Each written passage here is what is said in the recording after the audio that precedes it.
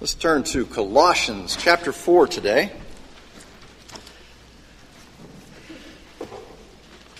This is the end of the series that we've been doing this summer on the book of Colossians. We've seen some great things here about how we are new in Christ and then what that means in the way that we should live. New minds, new attitudes, new thoughts, new words from our tongues, new clothes, all of these things. And now we come to that, how I said, what the ministers dread. Okay? Closing remarks. And as somebody who preaches on a regular basis, I look at this and go, what do you do with this? What do you do with this kind of stuff? Now, this is not unfamiliar with Paul. At the end of Romans 16, he takes a big long section and goes, and I want to thank so-and-so and so-and-so and so, and it mentions on and on and on. If you remember, it was about 8 years ago, I know it was just on the tip of your tongue there, when we started our series on Matthew. And you start in Matthew chapter 1. And what's in Matthew chapter 1? And so begat so-and-so, and so begat so, and it's on and on and on. It's all that begetting. Right? If you turn to Chronicles, you see chapters and chapters of genealogies that go on and on and on. That's why we haven't gone through Chronicles yet. That's one of the reasons. And then Nehemiah. When Nehemiah is there redoing the wall, he lists every family and a genealogy about who is working on the wall. Now, why do they do that? Well, obviously it is scriptural, it is inspired, and it is meant for us.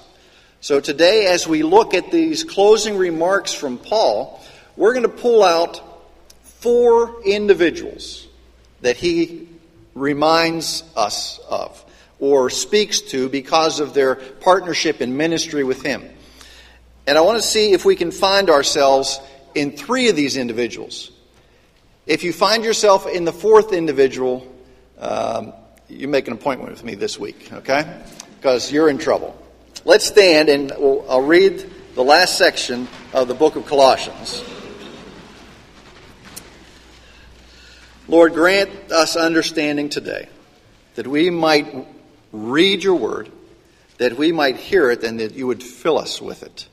That we would live in accordance with it and be reminded of your wonderful grace. In Jesus' name we pray. Amen. Colossians chapter 4, verses 7 through the end of the chapter. As to all my affairs, Tychicus, our beloved brother and faithful servant and fellow bondservant in the Lord, will bring you information. For I have sent him to you for this very purpose, that you may know about our circumstances, and that he may encourage your hearts. And with him Onesimus, our faithful and beloved brother, who is one of your number. They will inform you about the whole situation here. Aristarchus, my fellow prisoner, sends you his greetings, and also Barnabas' cousin, Mark, about whom you received instructions. If he comes to you, welcome him. And also Jesus, who is called Justus. These are the only fellow workers for the kingdom of God who are from the circumcision, and they have proved to be an encouragement to me. Epaphras, who is one of your number, a bondslave of Jesus Christ, sends you his greetings, always laboring earnestly for you in his prayers, that you may stand perfect and fully assured in all the will of God. For I bear him witness that he has a deep concern for you and for those who are in Laodicea and Hierapolis. Luke, the beloved physician, sends you his greetings, and also Demas. Greet the brethren who are in Laodicea, and also Nympha, and the church that is in her house. And when this letter is read among you, have it also read in the church of the Laodiceans. And you, for your part, read my letter that is coming from Laodicea. And say to Archippus, take heed to the ministry which you have received in the Lord, that you may fulfill it. I, Paul, write this greeting with my own hand. Remember my imprisonment. Grace be with you. This is God's inspired word for us today. So please be seated. Just a note about the last verse there. It says, I, Paul, write this greeting with my own hand. It was Paul's practice, as we've come to conclude, that he would dictate things to his secretary, and the secretary would write it out. And then Paul was usually known for taking these last greetings and current things and writing them in his own hand, so that when the letter arrived, the handwriting would be different from the first section to this last section.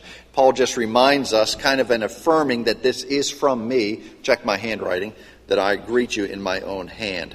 Remember my imprisonments. And he'll hear more about that in just a moment. So I want us to try to find ourselves, hopefully in the first three. Not in the last one, but in the first three. Paul is giving us almost like a family portrait or a family picture. You all go to a family reunion, and there you are, and you have a picture of everybody, all the cousins and the nieces and the nephews, and everybody gets in the picture. And that's what Paul is doing here. He's giving us a snapshot or a family picture of all the people who have been helping him in the ministry while he has been in prison in Rome. Now, helpers in the ministry are crucial in a sense of mentoring. Paul is mentoring these men in order to mature them in the things of Christ. It is not uncommon throughout Scripture to see people come alongside those who are in ministry, come alongside and help. Exodus 17, Amalek, who was a descendant of Esau, came alongside Israel in one of their battles. In Numbers chapter 11, Moses, who is just swamped with work and swamped with care for the people, his father-in-law comes to him and says, "Why don't you get some godly people and help you?" So Moses appoints basically elders. In Proverbs chapter 27, we see the verse that iron sharpens iron, that we are to work on one another, come alongside one another, and be sharpened for the things of the kingdom. Ecclesiastes says, two are better than one as we go in ministry.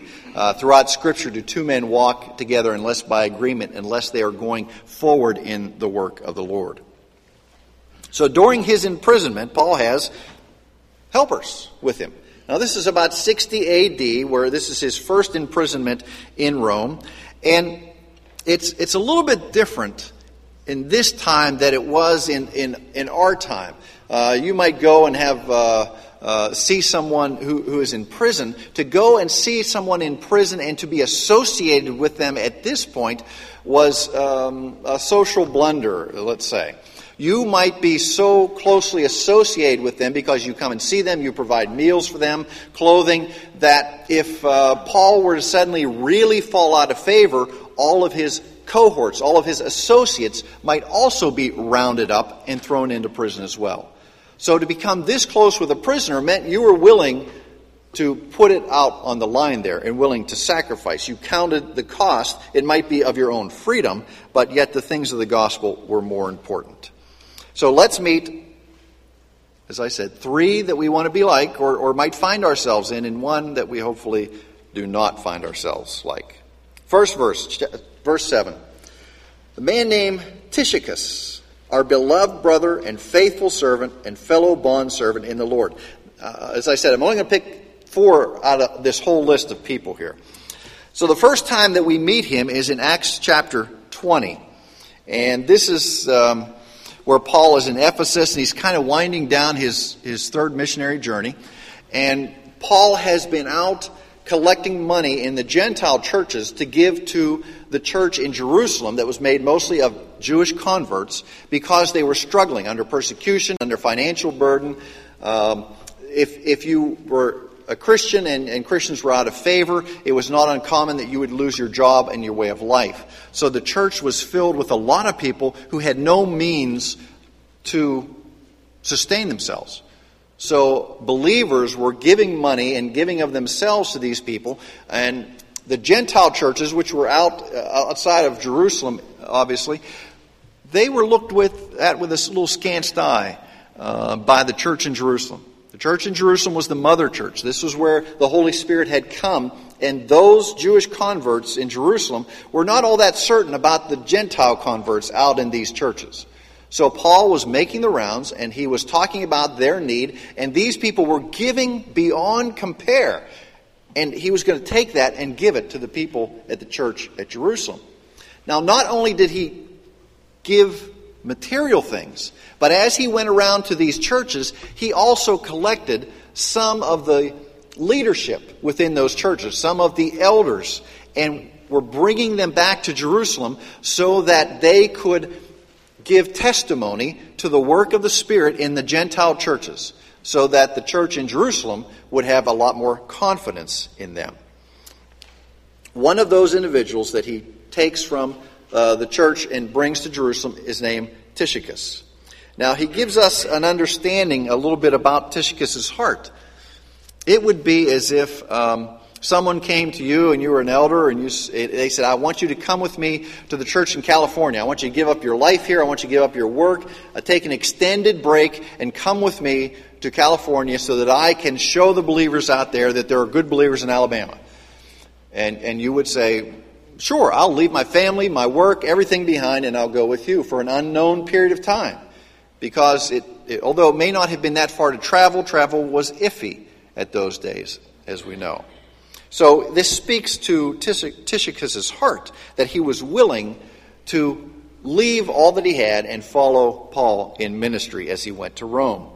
We also see later, this is about 60 AD, I said, in about 64, 65, Paul goes to his second imprisonment in Rome, and we find Tychicus with him there as well. So he has stuck with Paul. And he writes a letter at the end of Titus. He writes to Titus, and he says, Titus, I need you to come to me. I need you to come and visit me. I need this to be encouraged by you.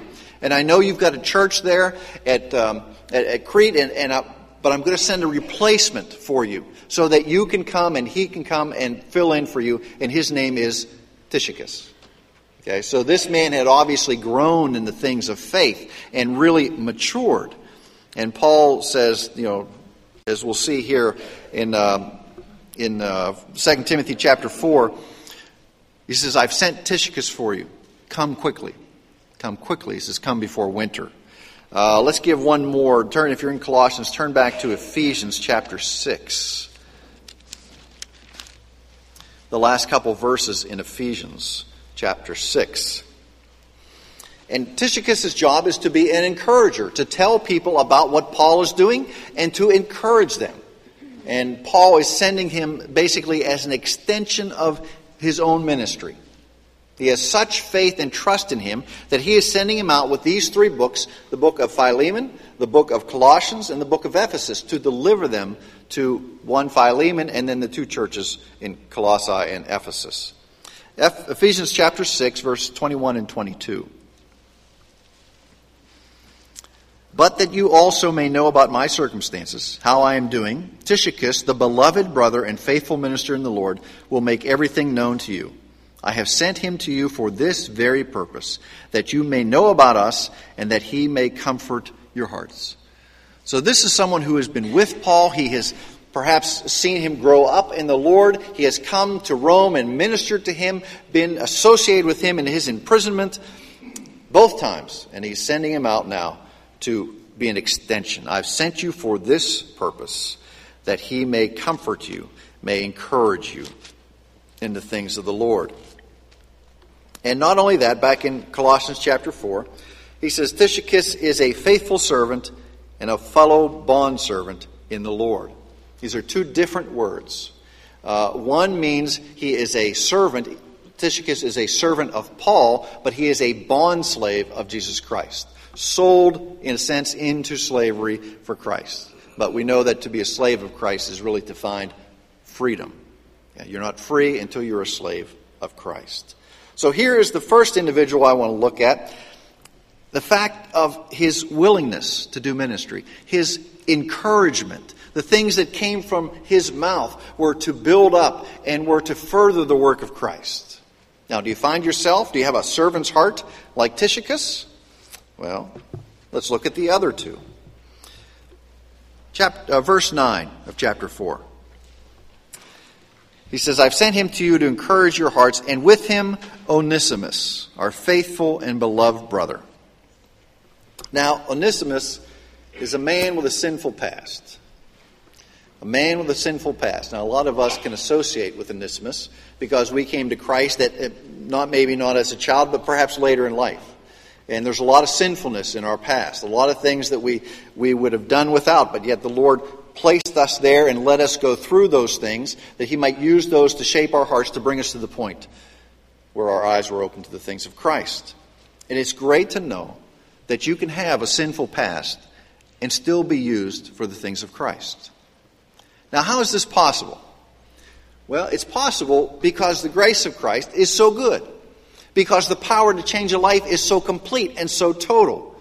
And that power only comes through Jesus Christ and the Holy Spirit. Now, we looked at this before, but let me remind you. Where are the great monuments? Where are the great gatherings of people once, twice, 3 times a week? Where are the great hymns? Where are the great gatherings of people who sing praises to the fact that they have come to the conclusion that there is no God, that they are atheists? And because they have come to that conclusion, they get together and they just sing great songs and great hymns. And they have testimony time where they come forward at these fantastic meetings and tell how they have been delivered from all of this bondage and all of these things by the power of understanding that there is no God. Do they get together at all and do those things? No. Where do those things happen? In the church. Why? Because there's power here. There's no power in suddenly coming to this great conclusion, there's no God. There's only hell there. The power belongs to those who come to the conclusion that Jesus Christ is the Son of God, and we can be cleansed of our sin. There you get the testimonies. There you get the long lines of people who say, let me tell you what my life used to be like. Let me tell you about the bondage of sin that I was in. Let me tell you to the things that God has delivered me from. See, those things happen only in church, because this is where the power is.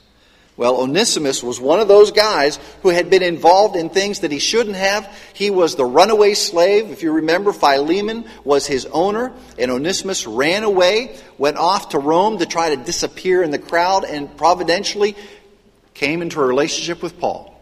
And Paul led him to Christ. And the word Onesimus means useless.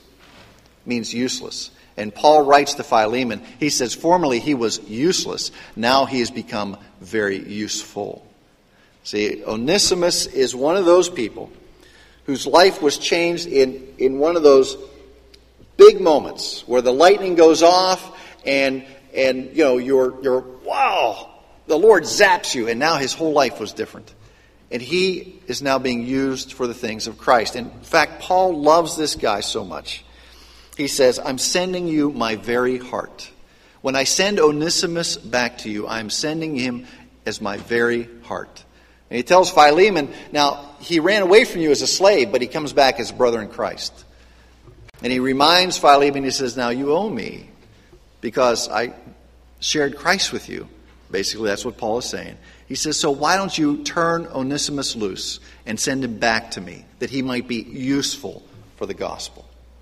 See, here we have an individual that society may have tossed out, but yet the power of the Lord comes upon him. His life is changed. Now he is useful for the things of the gospel. So, do you find yourself in a servant's heart? Do you find yourself in Onesimus' shoes? That the past is the past, and the Lord does not remember those things, but because of His grace, now we can be useful for the Lord. One other individual that I want to check out here in verse 10. Aristarchus, my fellow prisoner, sends you his greetings, and also Barnabas' cousin, Mark. Barnabas' cousin, Mark.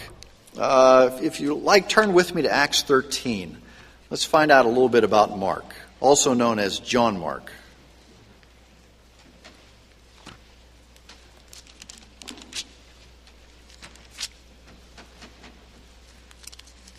Acts 13, verse 5.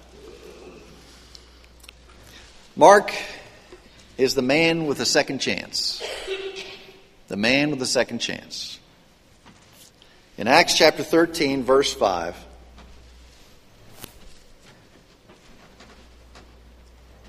we see that Mark is part of the ministry.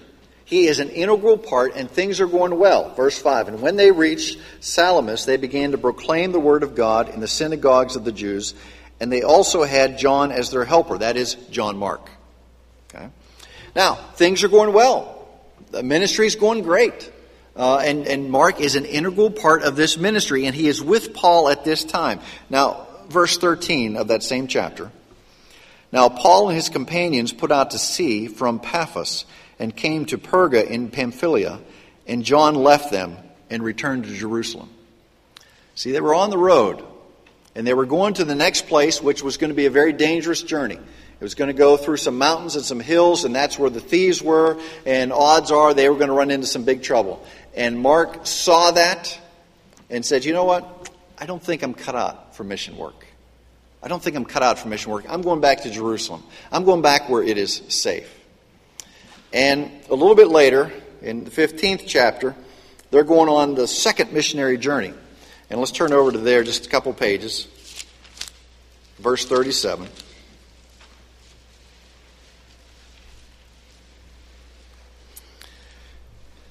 And Barnabas, who, remember, Mark and Barnabas are cousins, verse 37. And Barnabas was desirous of taking John, called Mark, along with them also.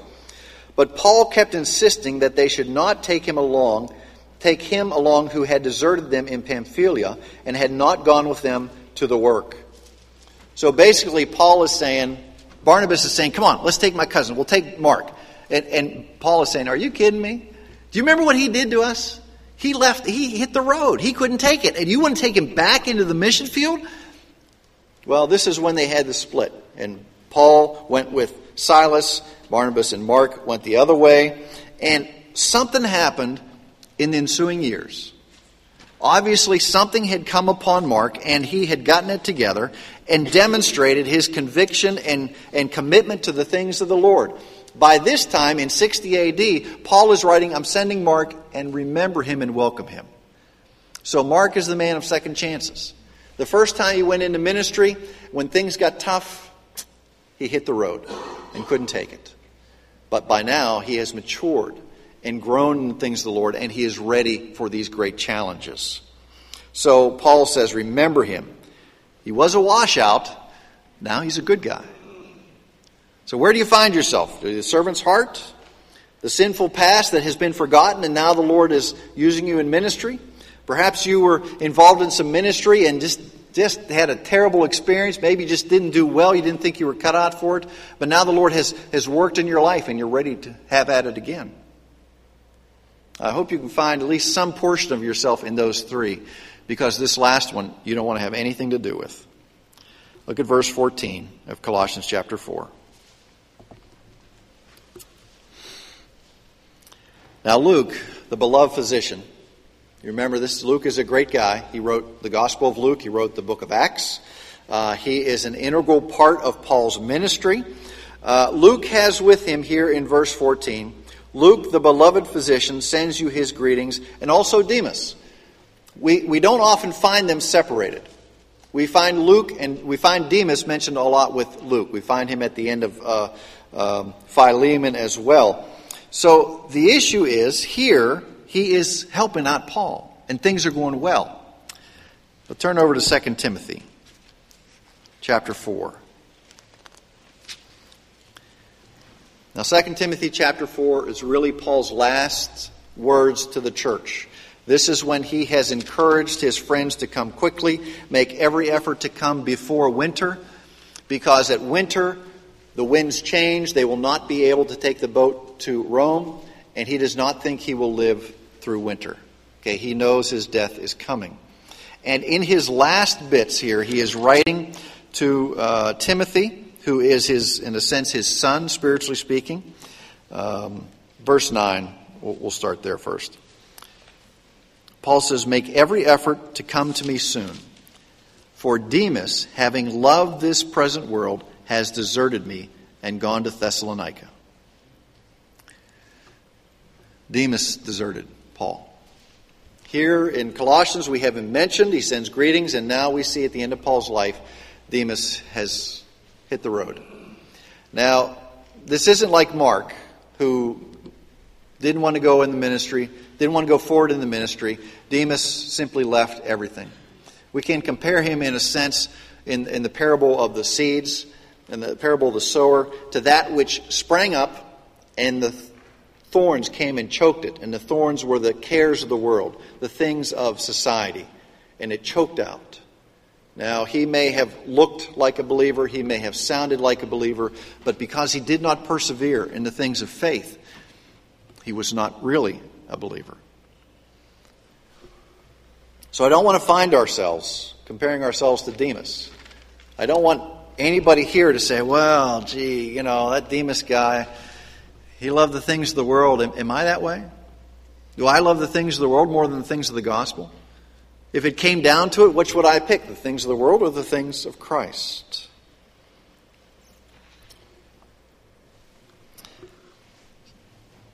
We have to be convicted. We have to be sold out to the things of Christ. So where are you? A servant's heart?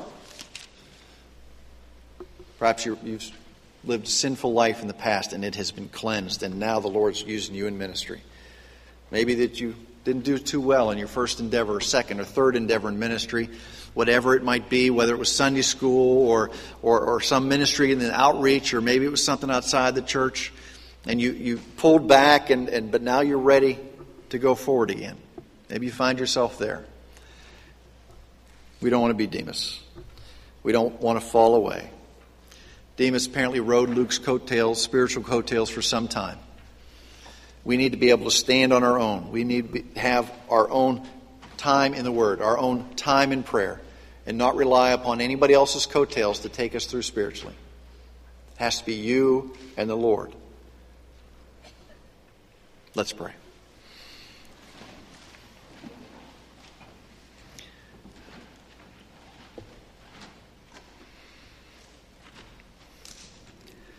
Lord, we're reminded here that the church is made up of so many different people, different gifts. We come from different places. We have different pasts. Some, Lord, you came upon us when we were just children, and we've always known you, always known of your grace. Others of us, Lord, came later in life when we had been part of the world for so long, and those chains of sin bound us there. But yet it was when your grace came upon us that we were freed. Free to live the life that you call us to. Some of us, Lord, maybe got into ministry over our heads and weren't quite ready for it. Maybe we were scared from it. But now that we know you're calling us back, calling us to get our feet wet again, get involved. Reach out with the gifts that you have given us. Lord, help us to understand where we are, what portions of us lie in maybe several of these individuals, several of these examples. But most importantly, Lord, don't let us be like Demas and simply ride on the coattails of maybe our parents, maybe our spouse, maybe just riding the coattails of the church. Each of us has to be committed to you. Each of us as individuals has to realize our sin, realize that forgiveness comes only through Jesus Christ, and to believe in our hearts, and we must confess with our mouth that He is Lord and Savior. Then we must do the hard work as individuals of growing in grace and knowledge.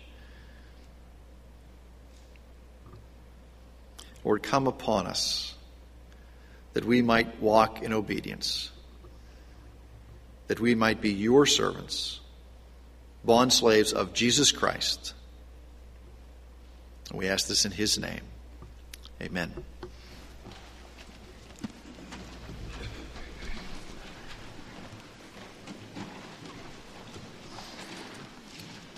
Our hymn is 24. Oh, the deep, deep love of Jesus. Let's stand as we sing hymn number 24.